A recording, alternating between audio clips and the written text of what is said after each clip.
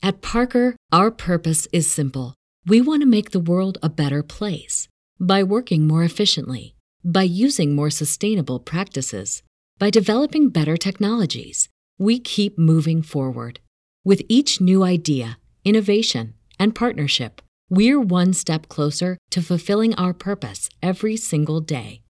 To find out more, visit parker.com/purpose. Parker, engineering your success. What's so special about Hero Bread's soft, fluffy, and delicious breads, buns, and tortillas? These ultra-low net-carb baked goods contain zero sugar, fewer calories, and more protein than the leading brands, and are high in fiber to support gut health. Shop now at hero.co.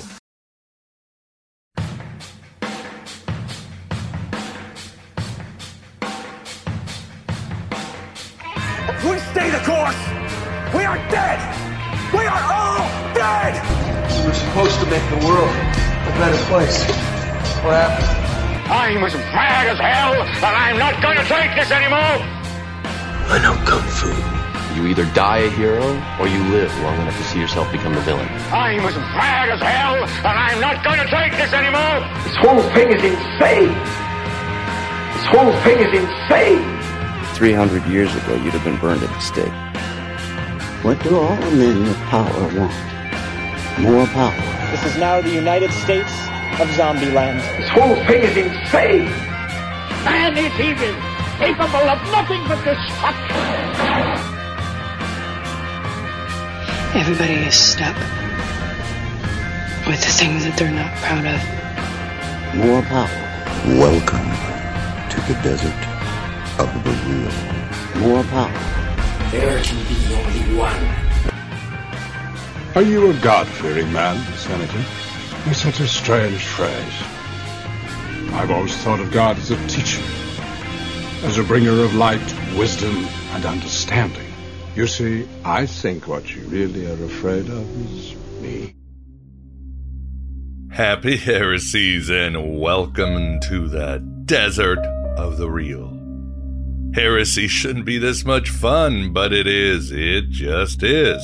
Especially with the latest AB Live audio version for thee. Daniel Moeller joined AB Live to discuss his new book, The Shamanic Soul, as well as his overall work as a modern shaman and seasoned occultist. How exactly does shamanism manifest today, loyal to its roots while still usable in contemporary esoteric practice? We got the answers and saw how shamanism and Gnosticism are very compatible. And we geeked out too and had a lot of fun talking about comic books and Philip K. Dick. Life is good in the Canoma, even if no one here gets out alive. As I mentioned during the interview, the next show will be on the Bavarian Illuminati, with astral guest John E. Graham. You won't want to miss the truth about arguably the most notorious secret society in modernity and perennial cultural boogeyman. Thank you as always to those of you who support this Red Pill Cafeteria. You are amazing, and your support, company, and feedback help grow this blasphemy. We need Gnosis more than ever, needless to say. You won't find this high-quality Gnostic and Hermetic wisdom, or many of my guests and their unique insights, anywhere else in cyberspace or even meat space. Don't forget my voiceover availability for any podcast, commercial, audiobook, documentary, or whatevs. I'll bring you stellar results with down-to-home professionalism. Other than that, let us to our latest AB Live. Write your own gospel, live your own myth.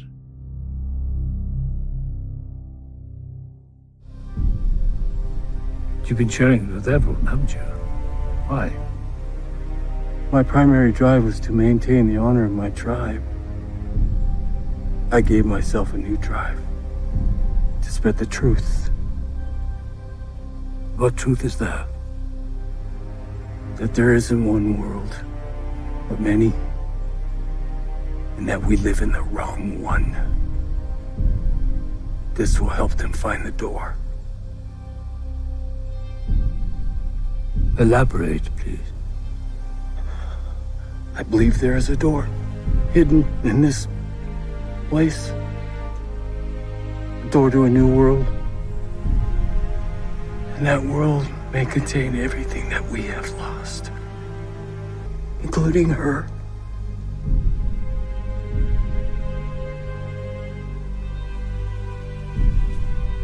I built you to be curious, to look at this empty world and read meaning into it. All this time, you've been a flower growing in the darkness. Perhaps the least I can do is offer some light.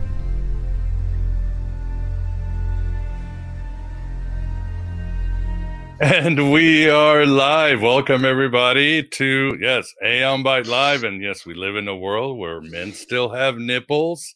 And there are 43 species of parrots. I think there's more than that. For those of you who will be listening in audio, that's the AB Live intro. And it's pretty raunchy, but what are you going to do? My name is Miguel Connor, and I am still your Pompatus of Gnosis. So welcome, everybody. I see people already piling into the chat room. We will give our ground rules and all that good stuff here on this Tuesday, I believe, Tier Day. Let's see. In Spanish, Martes. Today is the day of Mars, of Aries. But it is always eternal here at the virtual Alexandria, and we are very excited about tonight's show. We have with us Daniel Mahler to discuss his book, The Shamanic Soul, a book that I really dug. It was really awesome. Not only is full of good knowledge and he hits all the right notes, especially with the ethos of Aeon Byte, but it's a practical book that has a ton of small, large, good exercises. And I definitely highly recommend. I also read The Shamanic Kabbalah, another excellent book by Daniel. So Daniel, thank you very much for coming on the show. How are you? Good. Thanks, Miguel. Thanks for having me. Really excited.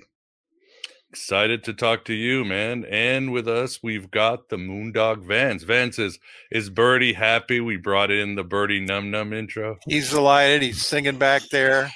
You hear him? I hear him. Yep. All right, Birdie, you're on. Good deal. All right. So let's ask the audience to please put questions in all capitals and like question marks afterwards. And also for tonight, please don't squeeze the shaman. You never know what might come out.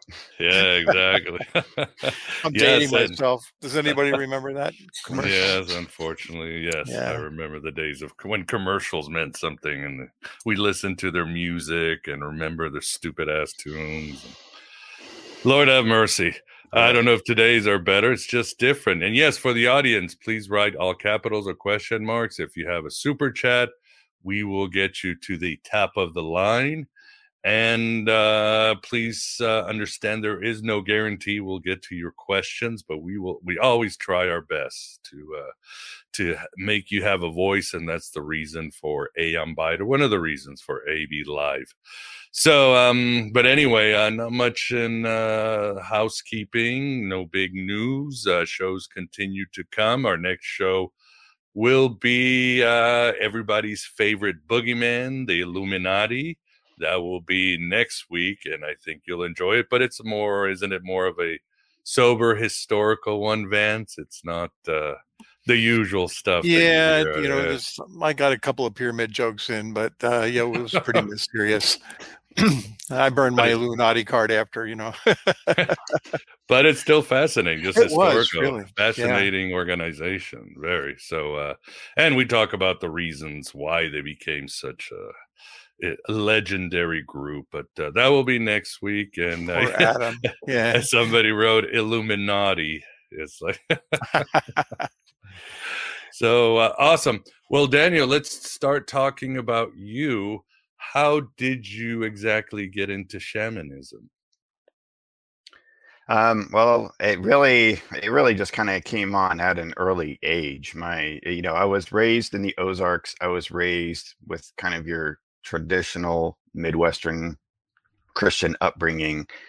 but my own personal religious leanings always led towards something more natural, more tangible.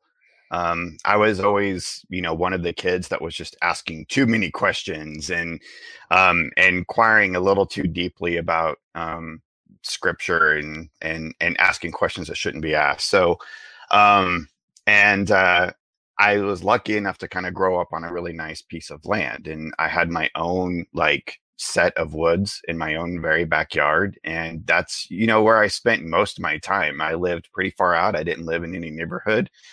And so it was always kind of in me, being in the natural world and just learning to have a relationship with God directly from nature.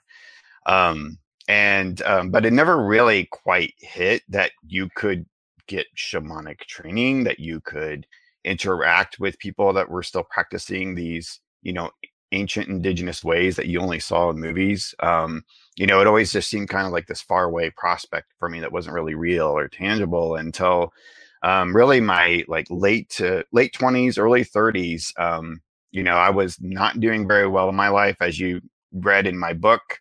I was suffering from PTSD. I was incredibly sick. I was in and out of the hospital, and someone had suggested to me to see a Native American healer or a shamanic healer. I had no idea what really that meant.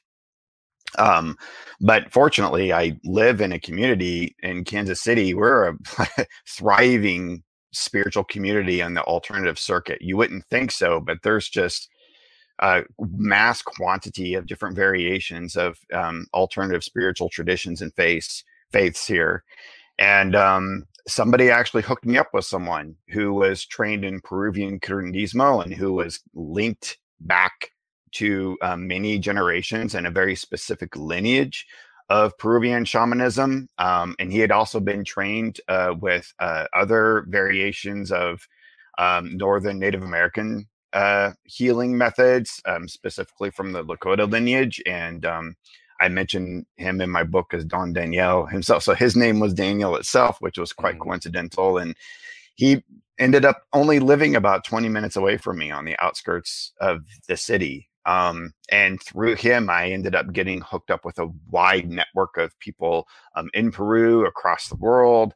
And it just, never looked back. Really, really turned me around. And so that's when I really went deep. Awesome. Yes, I love in your book, you share your experiences, both mystical challenges, and like all of us, there's no one and done. It's a process that continues no matter how spiritually advanced you think you are. But what struck me or jumped out was you talked about Don Daniel, and he told you that you were, when he read you, you might say, he said, you are fragmented. You needed basically individuation. So he was already whipping out a form of Jungianism, but as we'll talk, Jung, what Jung did was a shamanic journey. Yeah. So the language these shamans speak is the same one, but he said you were fragmented, you need to be united. And he also quoted the Gospel of Thomas, that famous saying to you, if you bring forth what is within you, it will save you. If you do not bring it forth, it will kill you. So that was right there. And then he teach you right there that there's different worlds and you're supposed to get all your three worlds together. Is that what it was? Yeah. So, I can't speak to every shamanic cosmology that's out there, but specifically from the Peruvian tradition that I practice, there are three basic worlds that are not really literal places of being, but they're more states of consciousness, dimensions of being within oneself and how you interact with the world around you. And they're split into three different places. So we call them and Michael Harner kind of broke it all out in The Way of the Shaman, and many other anthropologists have, kind of distilled, this into either the lower world, the middle world, or the higher world. And in Peru, they call it the Ucupacha, the Caipacha, and the Hanakpacha, which just literally mean that lower, middle, higher worlds. And what they are, though, is that if you want to kind of relate them to a person's consciousness, the lower world is that place where your subconscious resides. So it's very Jungian in the sense that, the subconscious isn't bad, but definitely, if you have repressed emotions, repressed memories, things like that you struggle with and are in conflict with, it's just like that saying of Yeshua and Gospel of Thomas: what is within you will destroy you if you don't, bring it out and assimilate it. And the same with the upper world is kind of like that higher world of like aspirations, your inspirations within your life. You can relate that to, angels and the heavens or whatnot, but I don't really tend to make it that literal. And the middle world is right here where like those two things meet, like your higher self and lower self coalesce here in this realm. And to do that in a balanced way is to be able to be open to both states of being and bring them here. And when one doesn't, you're acting from a fragmented state, from a broken state of mind. You're not able to actually participate in this world in a balanced way, in a way that actually serves your highest good and the highest good of those around you. So that was the whole process of my healing endeavor. I mean, I had gone through, I had physical ailments. My emotional state had manifested into like physical states of being. I was, covered in boils, 24 hours a day that were like constantly bleeding, painful. They kept putting me into the hospital, and they just kept at one point it got so bad, a doctor had even possibly mentioned amputation when I had one on my leg. It was horrific. But through that sort of shamanic work that I did with Don Daniel was able to kind of like merge these worlds within myself, which is based upon, if you think about, past, present, and future, that lower realm is sort of like those regressions of your past, the higher realm, your aspirations for the future, and bringing those into the present in a holistic way and accepting, those regressions of your past.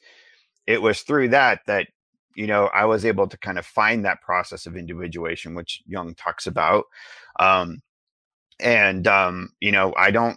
don't have those physical disabilities anymore. I mean, I've been healed. I mean, part of that was a lot of like this, a lot of work that had to be done, as well as, using, Western medicine at the same time. I'm not going to say that it was just like this complete miracle that Western medicine didn't help.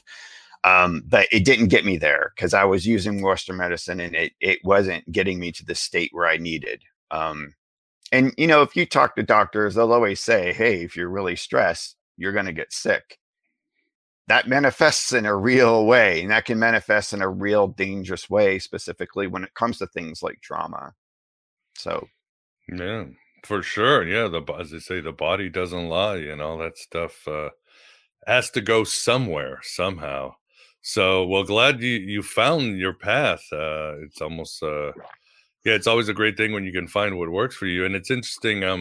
I am directly quoting Don Daniel, where he says, the shamanistic journey is about getting to know yourself deeply. So would you say that is what shamanism, or when people ask you, I'm sure when you're at a supermarket, some lady will go turn around, hey, what is shamanism? Forget about Will Smith and Chris Rock.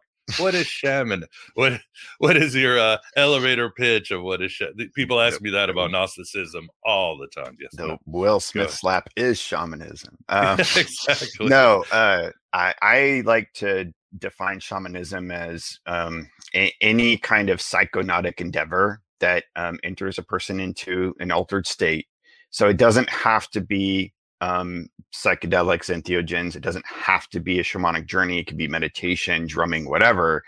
But whatever gets you within an alternate state where you are traveling to other places of being, states of being, such as those three worlds, interacting with entities within those states, and then bringing wisdom back, bringing medicine back. So that to me is like what makes something shamanic, really. And Roger Walsh has a really good, in his book, World of Shamanism, he has an excellent definition of it that I'm kind of paraphrasing, but those are kind of the main points of being. It has to be of service. So you're doing something of service to another individual, but you have to be traveling into those altered states and getting information, whether it's a medicine journey or a statement, a certain kind of shamanic healing, whatever that you're bringing back to bring to another human being.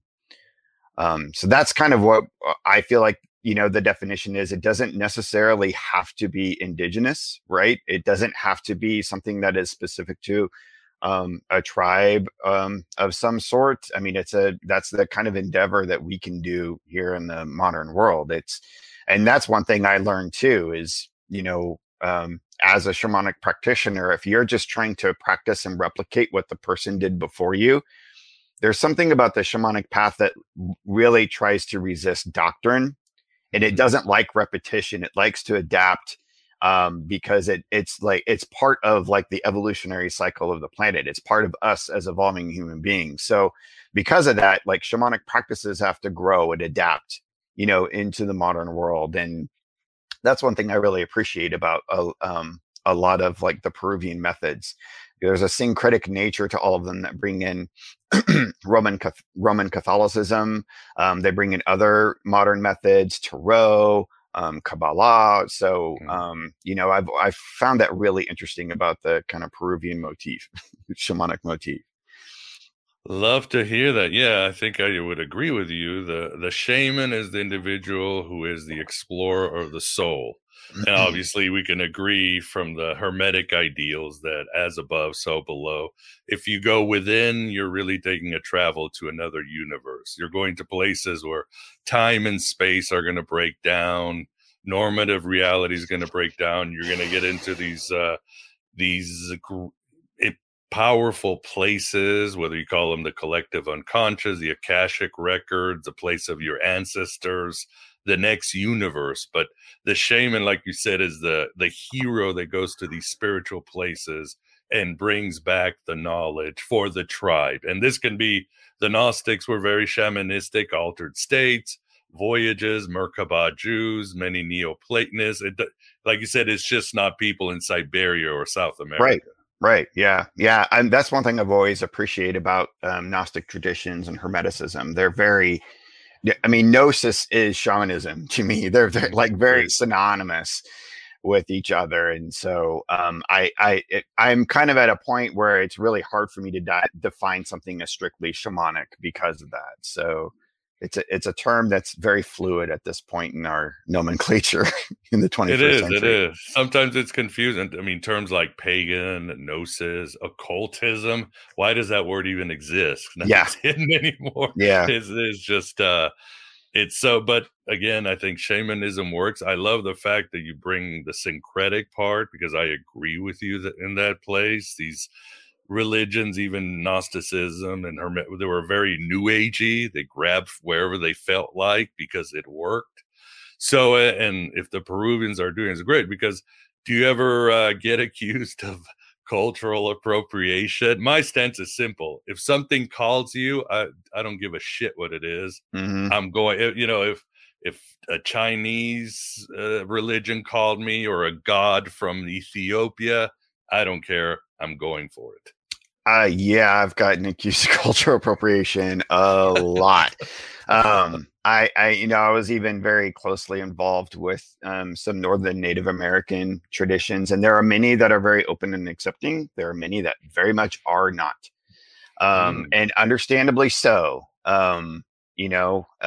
But my stance on that, and what was taught to me by my teachers, Don Daniel, Don Oscar, and others, is that the shamanic path is global. It's universal. It like, we're all, sisters and brothers. We're all children of Gaia, of Mother Earth, of Pachamama, as they say in Peru. And that it doesn't matter if you're in one tribe or another, or one lineage or another. Like, we're all like able to like have these skills. I don't even want to like call them gifts. It's just skills that we've long forgotten And it's time for us to just remember them and start making them a part of our daily lives. And the more that we all do that and we all try to like love and respect one another, the better. That's what's going to help heal the planet. So yeah, I've had a lot of conversations about that. And I even wrote an article once called "Nobody Owns the Word Shaman." It's because there's been a lot of people that try to take that word and say nobody can be a shaman, but only these people within this specific tribe. And it's like that word was, not only did it come from Siberia, but that it was actually kind of bastardized by anthropology over time. And like all language is syncretic, really. All language evolves and grows, and then it takes words from other languages. And how many words do we have in our own language that come, like condor and puma, that come from I mean, that's the nature of language. It just evolves. So it's the word we have right now to define what this kind of practitioner is and what this role is in society. And maybe it'll grow into something different, like Nastakoi or something. maybe the Mandians can complain. This is a closed system. You're culture appropriating our stuff. And I think they were open. I mean, we know that Native Americans in our history accepted runaway black slaves. They accepted the Scottish. There were times when some tribes had more white people or more black people than Native Americans, because that's what you did with the tribe. And I wanted to share a quick story. And in fact, when I did the promo material, it's got the woman with the feathered hair dress, and like she's not Native American. I thought I could get somebody upset, but that never happened. When I try to, but I'm not even being politically incorrect, because I remember there was an influencer. She was a Russian girl, and she showed up in Instagram with, again, the alleged Native American feather hair dress, and she got attacked. And she's like, what the hell's wrong with you? I'm from the east of Moscow, from Kazan, where the Russians would wear feathered hair dresses. And then you look in Indonesia, all these places wear them, from all these places. But people just had to have a meltdown over this. It was really fun. I mean, every spiritual tradition, as you guys know, it all stems from some sort of shamanic component. And the feather is a symbol of the sky, of traveling the heavens. Yeah. So I learned to ignore those criticisms a long time ago, and they actually become more and more minimal as the years go by, it seems. And the more I connect with other, shamanic practitioners and elders from even from the First Nations here in North America, everybody's just trying to becoming more and more accepting and open, and they don't want, the more division and conflict that we have, the more divisiveness, the worse things are going to get. So people are just realizing that. But again, I do understand too. I mean, especially like from like my people that I know from the Lakota lineage, like I completely get like 100%, and I do my best to try to respect that because, man, bad rap, they got it bad. Yeah, as long as you're not exploiting, I don't think Don Daniel has to worry he'll be doing an exercise. You'll be drive one day in a Mercedes with all these Pachacuti calendars and all this money, and like, hey guys, thanks for everything. I've got no. They don't have to worry about that. You don't make much money selling books nowadays. It has to be a passion and something that you love and that you're trying to actually, communicate. Like you don't. This is not the way to make money at this shit. No. So, even if you get these Silicon Valley guys wanting an ayahuasca trip, there are a few, but yeah. I mean, we could always start a cult, but not going to happen in my neck of the woods. Yeah. So awesome. Well, thanks for that. And have you watched the movie Encanto?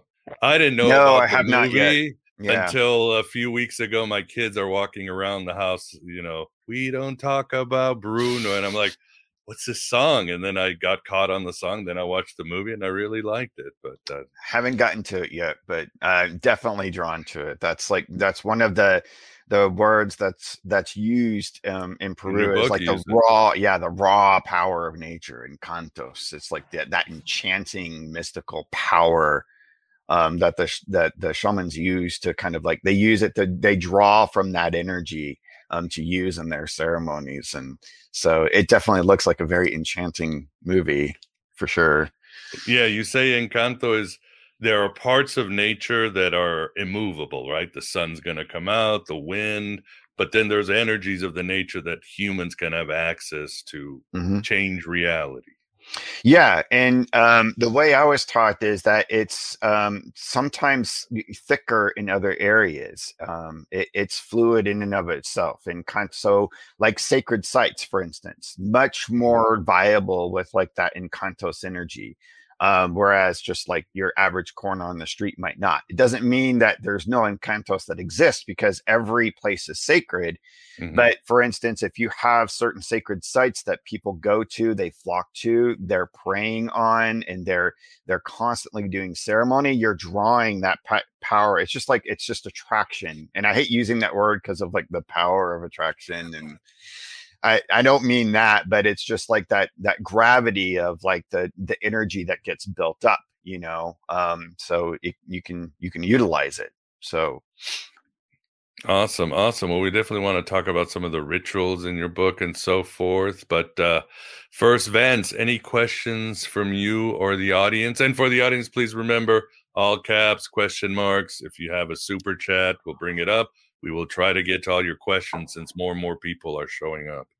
Go ahead. Yeah, Julieta Carmona wanted to know if you could talk about shape-shifting, or if you know about that. I know like in the Don Juan Carlos Castaneda books, they talked about shape-shifting a lot, turning into crows and wolves and the coyote and all that stuff. What do you know about that? Yeah, I won't speak to Carlos Castaneda and any of that stuff, but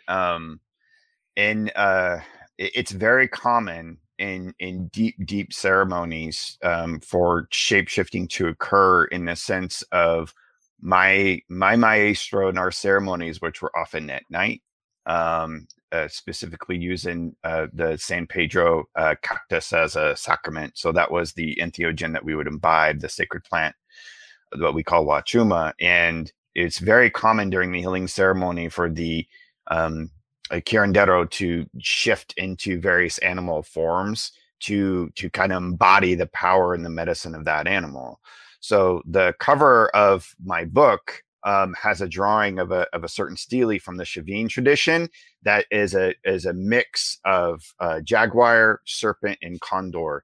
And that is also emblematic of all three realms, because each one of those animals are totemic of the three realms. And it's the goal of the shamanic practitioner to embody those three animals, because they represent those three realms. It's being perfectly imbalanced, perfect balanced. I'm sorry. So it can happen very much that they will act almost possessed or act out as those animals. And when you're on medicine in those ceremonies in the middle of the night, they may actually seem like they are those animals. I mean, they may actually appear as a jaguar, for instance, which happened to me in one of mine.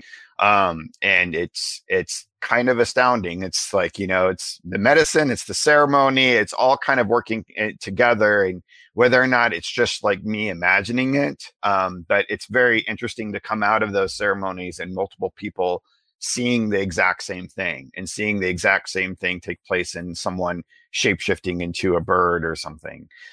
So it can happen. And I kind of liken it to like in the voodoo traditions where, they will, a practitioner will be possessed by a certain liwa, a certain spirit, to embody their aspects, right? Or like in the Hellenistic traditions of kind of like invoking, a certain god or deity to embody their aspects and their beings as medicine. So that's kind of where, that's my experience of shape-shifting. But no like literal turning into crows and flying into the next state or anything like that. Sorry to disappoint if that.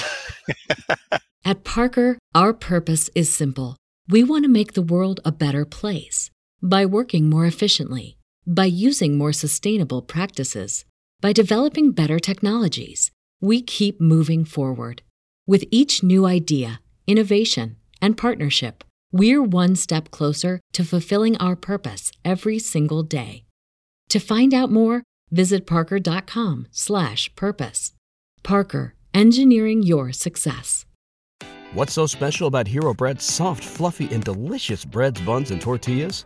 Hero Bread serves up 0 to 1 grams of net carbs, 5 to 11 grams of protein, and high fiber in every delicious serving. Made with natural ingredients, Hero Bread supports gut health, promotes weight management, and helps maintain blood sugar. Hero also drops other limited edition ultra-low net carb goodies like rich, flaky croissants and buttery brioche slider rolls. Head to hero.co to shop today. Yeah, remember, Vince, remember my talk at the Astronosis? I was talking about the Ophites, the ancient Gnostics, and Hippolytus says that they would shift into animals during their rituals. So they were doing shaman. Scholars think that they were dressing up as animals. You know, again, my joke, history's first furries, but they were. Yes. They also were doing the shamanistic thing of shape shifting, and maybe they were dressing up. Maybe it was entheogens, but it's really that part of communing with the animal spirits, right, Daniel? Yeah, and it's and so there's a Native American dance that I attend once a year where it's kind of like the sun dance, but a little bit different.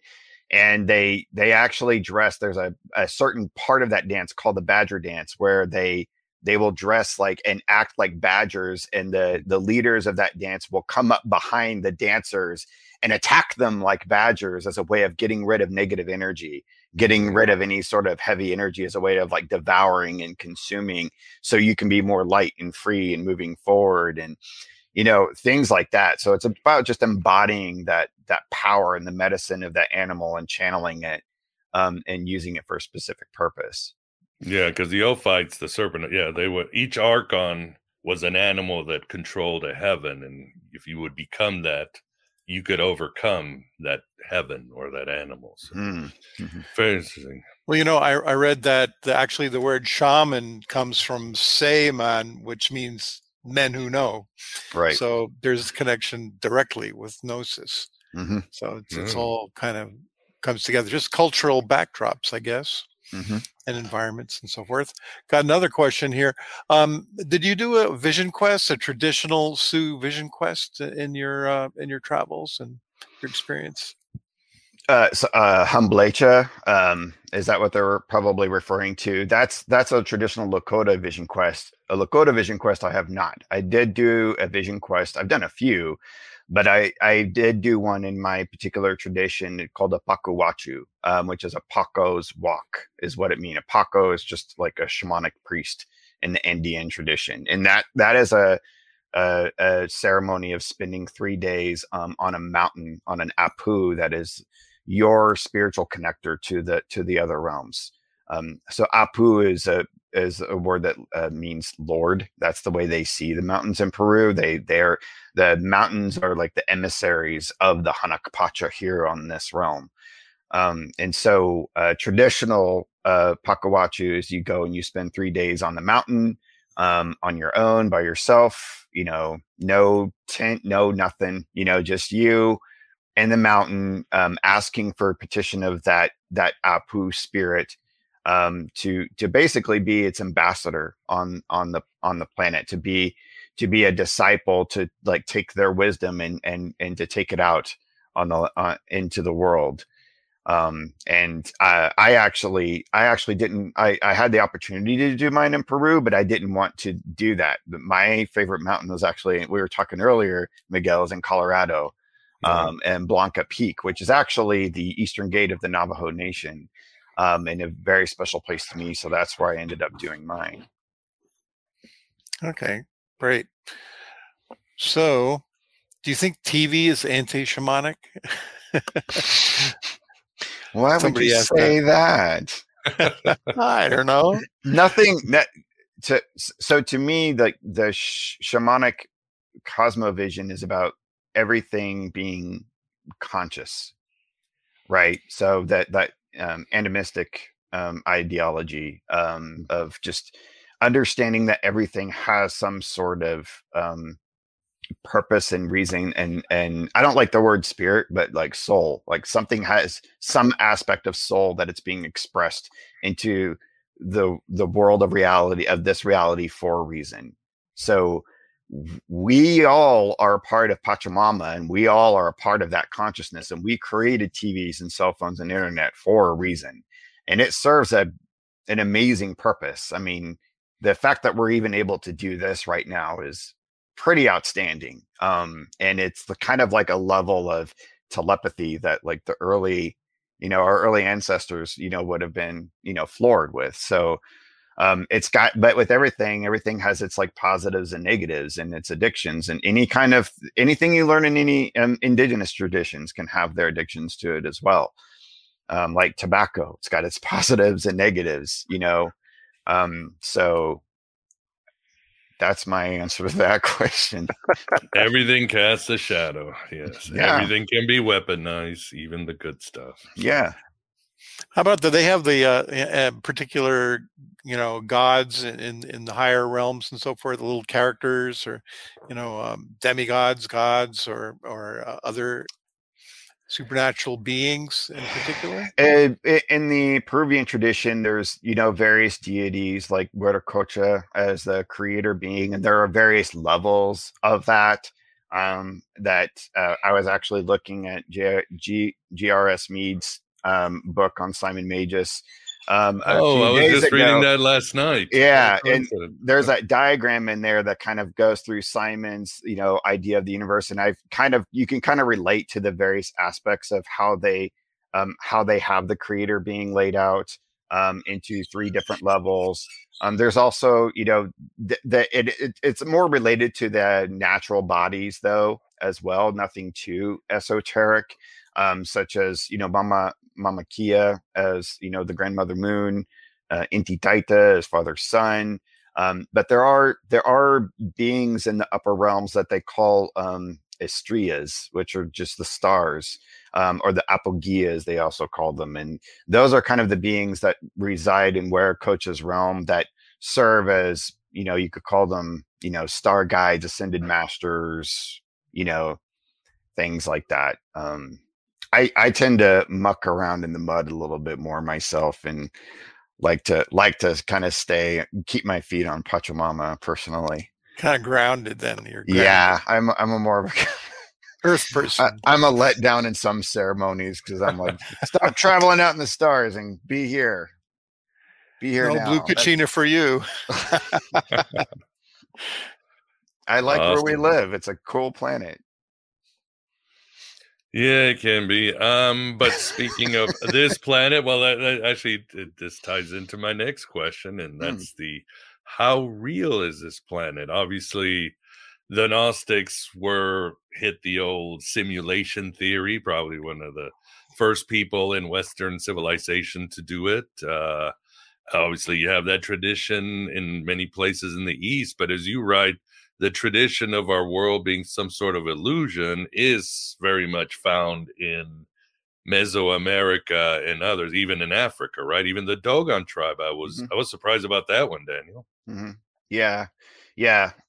So Maya, which is the Hindu word for illusion, it's the world is sort of in the way we interact with it is a sort of smoke screen that can get in the way. In my previous book, Shamanic Kabbalah, I talked a lot about metote, which is a Toltec word for like this fog that exists that prevents us from seeing what I call actuality. So, there are other terms for it, but I have to relate things into like my Western frame of mind so I can understand it for myself rather than just adopting other terms. Mm-hmm. And I kind of consider reality being that sort of like matrix that we live in. And actuality being that space that is the absolute, the truth of what exists, and we don't really have a framework of being able to, other than we've developed science as a way to try to get to those absolutes, but it still exists. And I personally believe that the daimonic realms exist as an intermediary between those two. To kind of keep that illusion alive. and for a purpose. I think probably for a specific purpose. I don't like it a lot of the times, and it can be a struggle. And I don't know what that purpose is, other than it's a pretty interesting game. And it keeps us on our toes, always trying to figure out what that absolute is and what that actuality is. But yeah, I definitely, and I that's like a strong component of shamanic ceremony, is to pierce the veil that shrouds that actuality into this world, and of what we see here and what we experience here. And there's puncturing through that veil can be really jarring sometimes. It's not fun, it's not a trip, it's not easy sometimes too. It can, which is why I always suggest, make sure if people are interested in, doing this sort of work, you've got to find someone that you trust. Very much so. Someone that has a really good rapport, and because it can lead to your brain cracking in certain cases, for sure. For sure. Yeah. So I guess the shamanistic quest is just like a mutual hero of us said, which were the two things you need to look in life. And that's Philip K. Dick with those two questions. What is reality, and what does it mean to be a human being? Mm-hmm. So Phil was just asking the questions of the journey every shaman needs to take. He is the modern day shaman. Philip K. Dick, for sure.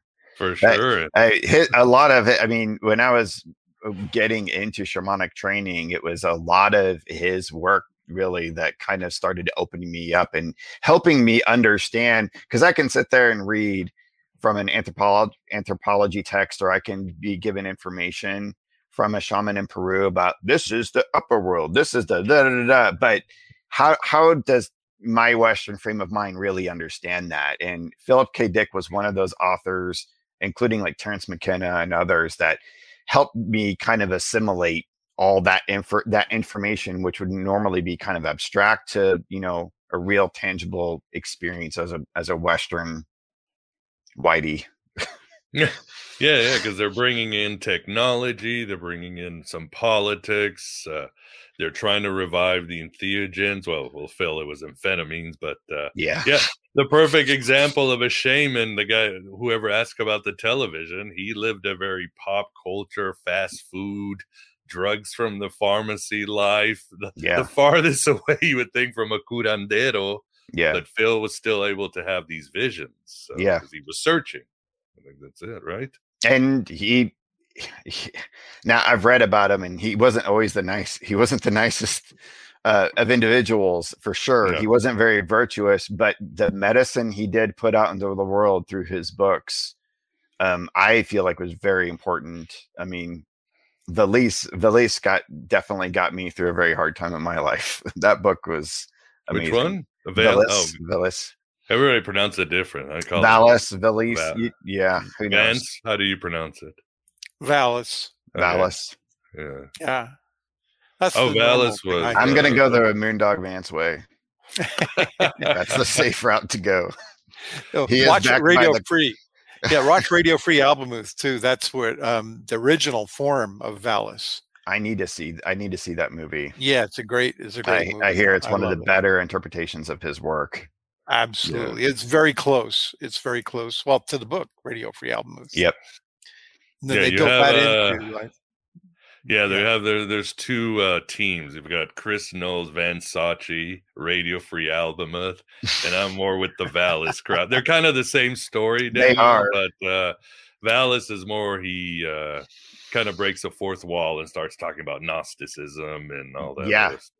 Yeah. And that his concept that this is another illusion breaking, reality breaking thing, but that the empire never ended. That we're still living in this, simultaneity of like time and space, and and that's where I kind of get my perspective of reincarnation. Not that there's like this literal, oh, I was Joan of Arc in a past life, but that time and space is actually, and this is part of the illusion thing, that time and space is actually collapsed. We just break it out into a diachronic past, present, and future framework. in order to just so our minds don't break. Right. And Philip K. Dick really broke into that, and structurally Willis also really kind of pulls you into its own shamanic journey itself. The way that he uses language to kind of break that fourth wall, and hyper reality, just it's brilliant. Perfect work. It's one of my favorites. Same here, and like you, it was I was reading the Nag Hammadi library. It made sense to me, the story of Sophia and the Gnostic Jesus. But yeah, it was really when I read Valis, I was like, aha, now I understand. It was that and Donnie Darko, of all things. That combination was like, now I understand Gnosticism 100%, or at least I feel it. That's awesome. So Donnie Darko. I love it. But yeah, I mean, as we're talking, you don't need to be. You can be a shaman. Everyone, and all these cultures have shamanism. Gnosticism is shamanic. There's so many others. Your book, Shamanic Kabbalah, we're talking about syncretism.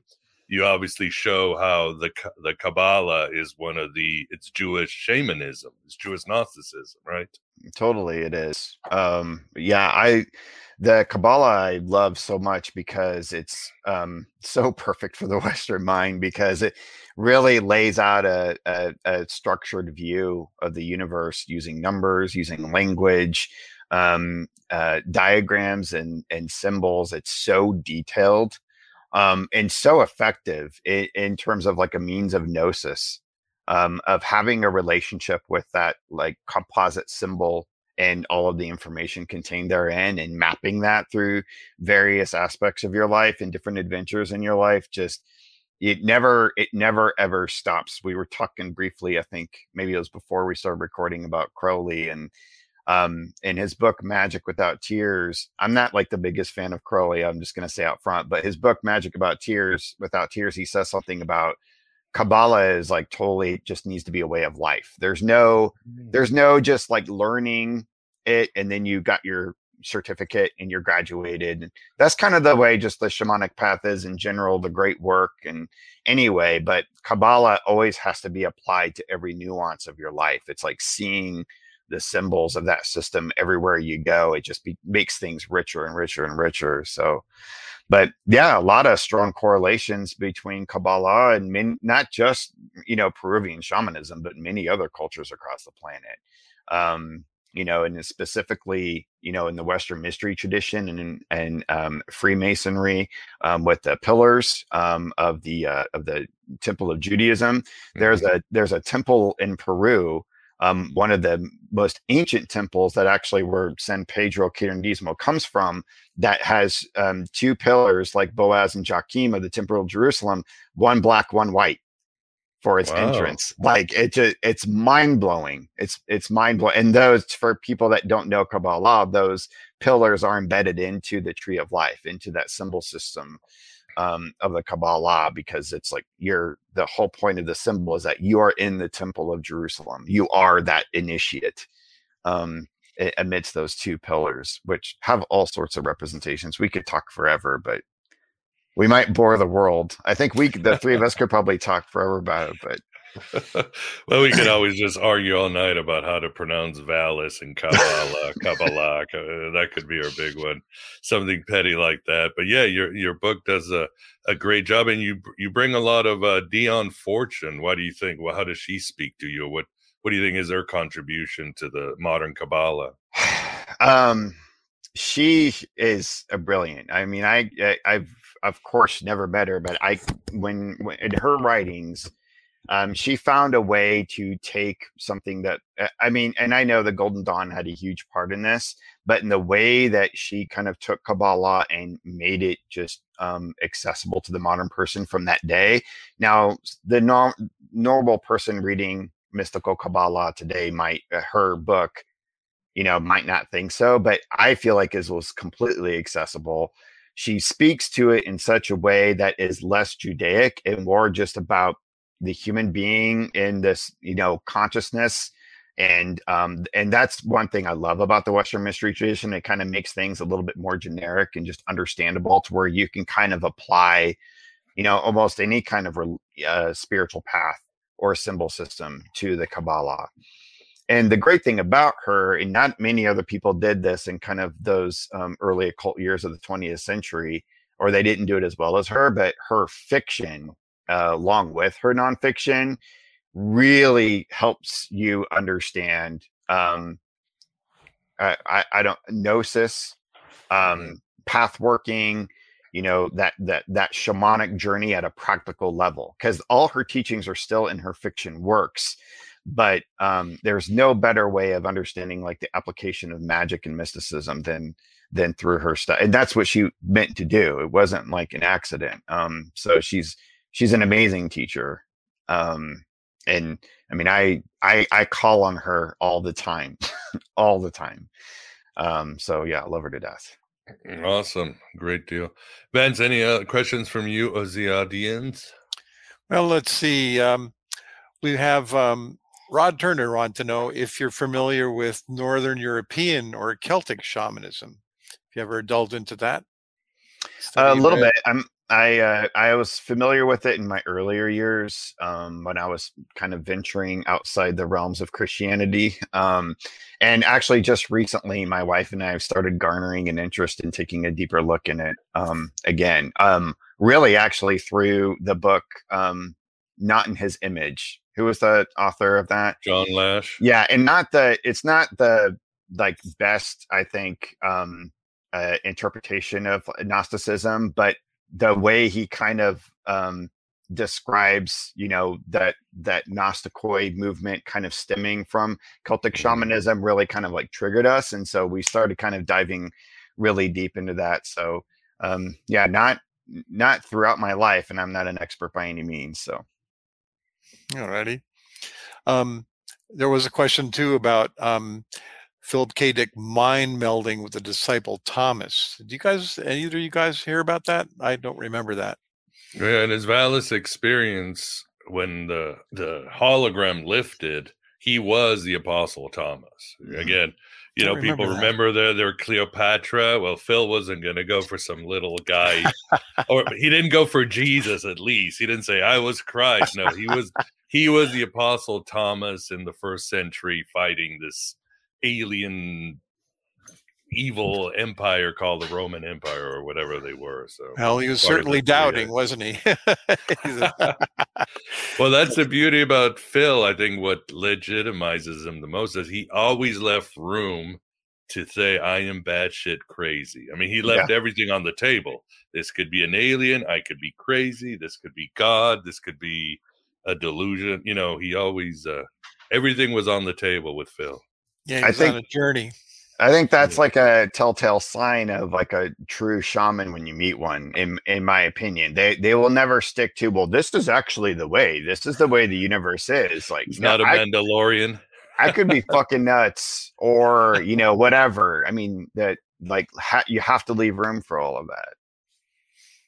Yeah, everything's possible or nothing's possible. As soon as you hear this is the way, the collection plate's coming soon. Yeah, then it's no longer shamanism, in my opinion. Amen. Good deal.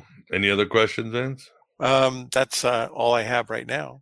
All right. And so speaking of holograms and the past, Philip K. Dick and shamanism, how would you define dream time, Daniel? And that's something you address in your book, The Shamanic Soul. Yeah. For the audience, that's what we're discussing tonight. The Shamanic Soul and the Shamanic Kabbalah, and both are great books. Thanks. So the dream time, some people would say that the dream time is the only really true reality. Like that is the actuality. And this reality is kind of the smoke and mirrors surrounding it. I don't know if I'm fully there. Of course, I've not had like an Aboriginal initiation yet, so maybe I'll change my mind in the future. But I kind of feel like it's that daimonic space. I feel like it's that intermediary stuff between the soul realm and this world. And so it's that main pathway. It's where imagination resides. It's that primary place of inspiration. And so because of that, I mean, dream time is important. Like my wife and I, we take our dream time seriously. I mean, you will spend most of our conversations throughout the day disseminating our dream time with one another, talking it through. How does it apply? We try to, if we have time, and we were both parents, so if we can have time to record, great. But if not, we're at least trying to talk it through. And we've found over the years, I mean, there are dreams that we've had that just we can show what it was trying to tell us about what was going to happen in our life as our life passed through over the course of 10 years even. It's amazing. And so we'll base a lot of our decisions on dream time on a not a completely daily basis. You have to be discerning as to, okay, this is just my subconscious going apeshit crazy, right. And then this is something coming from the world soul that you need to pay attention to. And so that's one thing that in my shamanic training is that I had to go through, that I was taught to have to learn that level of discernment, because there's way too many people out there that are just they get some wild inclination or idea. They think it's a message from spirit and they go quit their job or leave their husband. And it's whoa, slow down, killer. That's really not the way to be that excitable and to just be so brash and to make decisions that just bring all this attention on you and everything. It's really about being slow and patient, and oftentimes messages from dream time are something to just pay attention to, and over the course of years you'll start seeing a result. It's nothing to make an immediate decision over. Awesome. Yeah, in my opinion, in my humble opinion. And I'm sure, but doesn't dream time spill into the world? I'm sure synchronicities and other things are part of the waking life, if you would. That's exactly how I found my maestro, my teacher, was through synchronicity. And Carl Jung, of course, talks about this a lot. And, a lot of people talk about it, of the coincidences that happen that have such meaning, that you saw it from a dream or you saw it from a TV show earlier the day, because that can be a messenger of dream time through TV or books or whatnot. That I don't normally talk about synchronicity, because again, it's one of those things that some people take to literally, and they take it too much. And I'm, spirit's talking to me every single day. I'm seeing the number 777 everywhere I go, or 1111, and what does it mean? And freaking out. And sometimes it's just a cool thing too. It doesn't have to be, you'll see the full results of real synchronicity. It'll be a big thing. And if not, it's just a cool thing that's happening. But yeah, the spillover happens. And also, I'm not trying to sound so practical that there aren't really weird supernatural things that don't happen, and especially in terms of that spillover of dream time. I've encountered some really weird experiences where I've had to check my own sanity, that I've encountered of that spillover. But again, it's just about being discerning and not being too excitable about it, and not trying to take it too far, we live in the Buffy universe or anything. Nothing wrong with that. Yeah, awesome. I mean, it can be fun Scooby-Dooing your way through the supernatural stuff. And I was reading, oh my God, somebody in the chat said they were having a dream with the lead singer of Whitesnake, David Coverdale. Well, I'm glad you had a dream with David Coverdale. Give him a call. I think I'd rather show up at his front door. No, I'm thinking of what was his hot wife in the videos? Remember, she was on the Jaguar. Remember those videos back then? I think I'd rather have Tawny Katane or whatever. Oh, she was with Tom Hanks in that movie. Remember when Tom Hanks used to make raunchy movies before he became a nice famous guy? Yes, he's your everyday guy now. Yeah, but he made a few raunchy movies, kind of like Porky's movies back. Yeah, then. Yep. Bachelor Party. And yeah. that was one of those no-nos as a kid, man. If you're caught watching Bachelor Party, whew, you get a whooping. Yeah. You know, we're talking about dreams. I've noticed, and I'll swear to this, my dreams change significantly depending on where I'm sleeping. Like when I used to have an RV, I used to go to different places. Every place I went, I'd have the completely different types of dreams. And when I'm in the house here, you know, my own home, you know, they're pretty much always the same. Lately, it's been about my parents. I don't know, they're always showing up my dreams lately. But what do you know about that? Is that commensurate with, you know, the holy places, you know? It's the Encantos. Like Encantos is different everywhere you go. And that's the energy that kind of fuels this sort of experience. So it's like I have a vast difference of sleeping here than if like we go into the city and stay overnight in the city, just like huge, because the energy is really fast and it's sharp. And the dream time is so busy, like we never get any rest. You know, it's insane. And so, location matters. And it's not even just like whether or not it's a spiritual location. Like physically, the city is a busy place. There's a lot happening all the time compared to if you're staying in the suburbs or the country. You know, so all of that is, takes an effect. Roads are very important too. Roads are very important channels of spiritual energy. So in Peru, the Inca Empire, what their energetic lines of the planet, the ley lines of the planet were built out. Their roads were built in accordance with those ley lines, and the way they created them. And that's the way roads actually operate, as lines of energy. So I have always noticed wherever I lived or I've had ceremony, if I had ceremony either in a cul-de-sac in the stagnation versus like being next to a busy highway or a very busy road, like that movement and that energy. So, physical aspects of your environment totally affect the soul experience. Not surprised. And there you have it, you modern day Tom Sawyers. Your mind not for rent to any god or government. Daniel is a gas and a sage for the ages. Much more in our second part.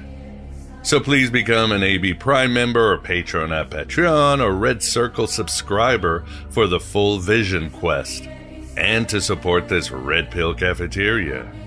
It will cost you less than $1 per episode, and that's a deal of many lifetimes. The alternative spirituality and philosophy of the Gnostics are more important than ever in this Philip K. Dick world and Gnostic times. This is our time, we high priests and priestesses of Hermes, the god of thieves, and Sophia, the goddess of smugglers. Thanks for being here. Thanks for being yourself, your true self, here in the desert of the real. Hello and goodbye, as always.